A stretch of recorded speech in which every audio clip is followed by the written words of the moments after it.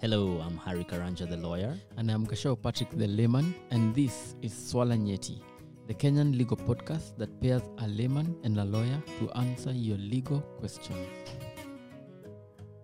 Welcome to Swala Nyeti, and today we are joined by a guest lawyer. Welcome to Swala Nyeti, Anna Kandu.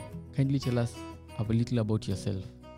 Thank you very much for having me. I'm a lawyer interested in corporate commercial transactions, tax, banking, and finance. We have a few questions for you. The first question is, a person has written, KRA has frozen my bank account because I had not filed tax returns for 4 years when I was studying outside the country, and now I have massive penalties. How do I unfreeze the accounts? Thank you so much for the question. Perhaps we can start with the fact that every Kenyan citizen has an obligation to file their tax returns within the stipulated time, and a failure to which there are certain legal implications that would be imposed upon them. So in this question, we see that KRA has already imposed penalties and has frozen bank accounts as a result of late filing of tax returns. So how do you go about unfreezing your bank accounts? We note that KRA is governed by certain procedures and rules, and in its administration of tax laws, it must adhere to them. So KRA should have issued you with a default assessment and a demand for tax prior to it arriving at the decision to issue these massive penalties. So if KRA did not issue you with the proper notices and did not afford you with the opportunity to be heard, then you have a cause of action before the Tax Appeals Tribunal. Further, you can go to the Tax Appeal Tribunal and seek injunctive reliefs. These are basically orders that would compel KRA to unfreeze your accounts. Thirdly, you may also go to the tribunal and ask for alternative dispute resolution proceedings or mechanisms to be applied to your scenario, and you can use these alternative dispute resolutions to arrive at an amicable decision between yourself and the Kenya Revenue Authority. Finally, you can just admit to the failure to adhere to these tax procedures, the tax provisions, and you can enter into a payment agreement with KRA to allow for you to pay off the outstanding tax obligations over a duration of time. Another question, I guaranteed my husband a loan before we divorced. How do I get out of that situation? Thank you for the question. I could begin with a brief definition of what a guarantor is or who a guarantor is.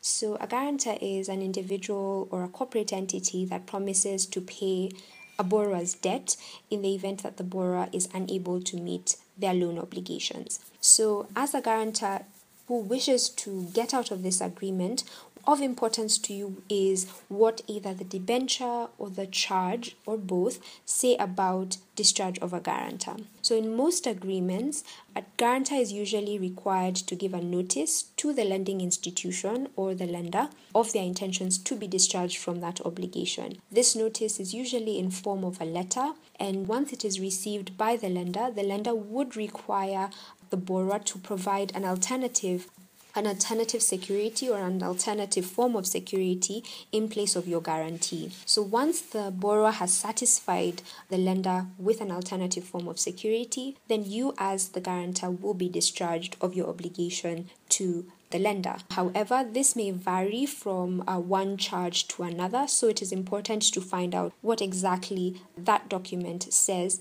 about discharge of a guarantor. Another question, I run a restaurant and butchery under one company, and I have gotten an offer from someone who wants to buy the restaurant. How do I proceed legally?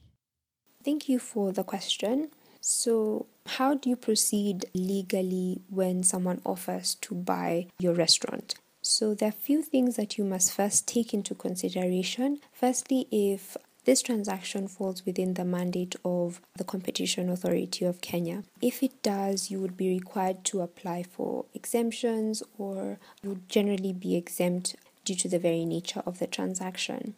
Secondly, there are various tax implications that would accompany a transaction of this nature, such as the transfer of a going concern, which is no longer exempt from VAT and is vatable at a rate of 14%.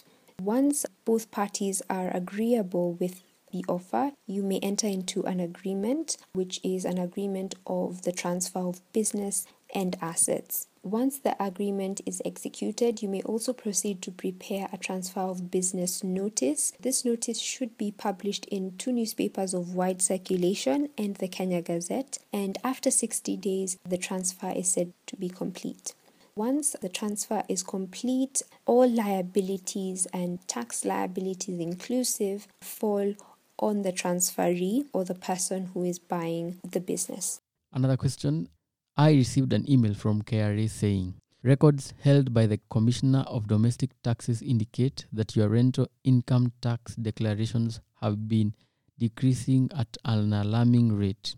You are therefore advised to review the decline by amending your returns and paying up all the resultant taxes before close of business today.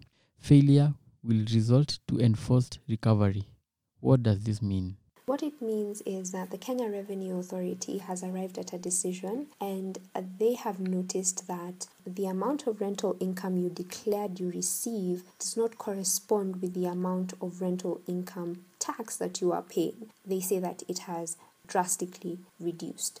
What they are asking you is to have your returns amended. That means either the declaration is revised upwards or revised downwards, and as a result, you would pay all the outstanding tax obligations within that duration of time, failure to which you would be subject to implications such as recovery. What you can do as a taxpayer, as a landlord or a landlady, is to file an objection within 30 days of the communication of this decision via the email. So this objection is usually in form of a letter called a notice of objection, which you can state the reasons why you think that the decision by the Kenya Revenue Authority is erroneous and what implications it has on you as a taxpayer. And additionally, you can attach proof of the reduced rental income for KRA's assessment, and as a result, KRA can finally make a second decision to reassess or to exempt you from the tax obligations that they would otherwise have had you pay during the time when they noticed the decreased rental income tax. Thank you for coming to the show, Anna, and thank you for answering all our questions. It was a pleasure being on the podcast. Thank you and goodbye. And to all our listeners, see you. Bye.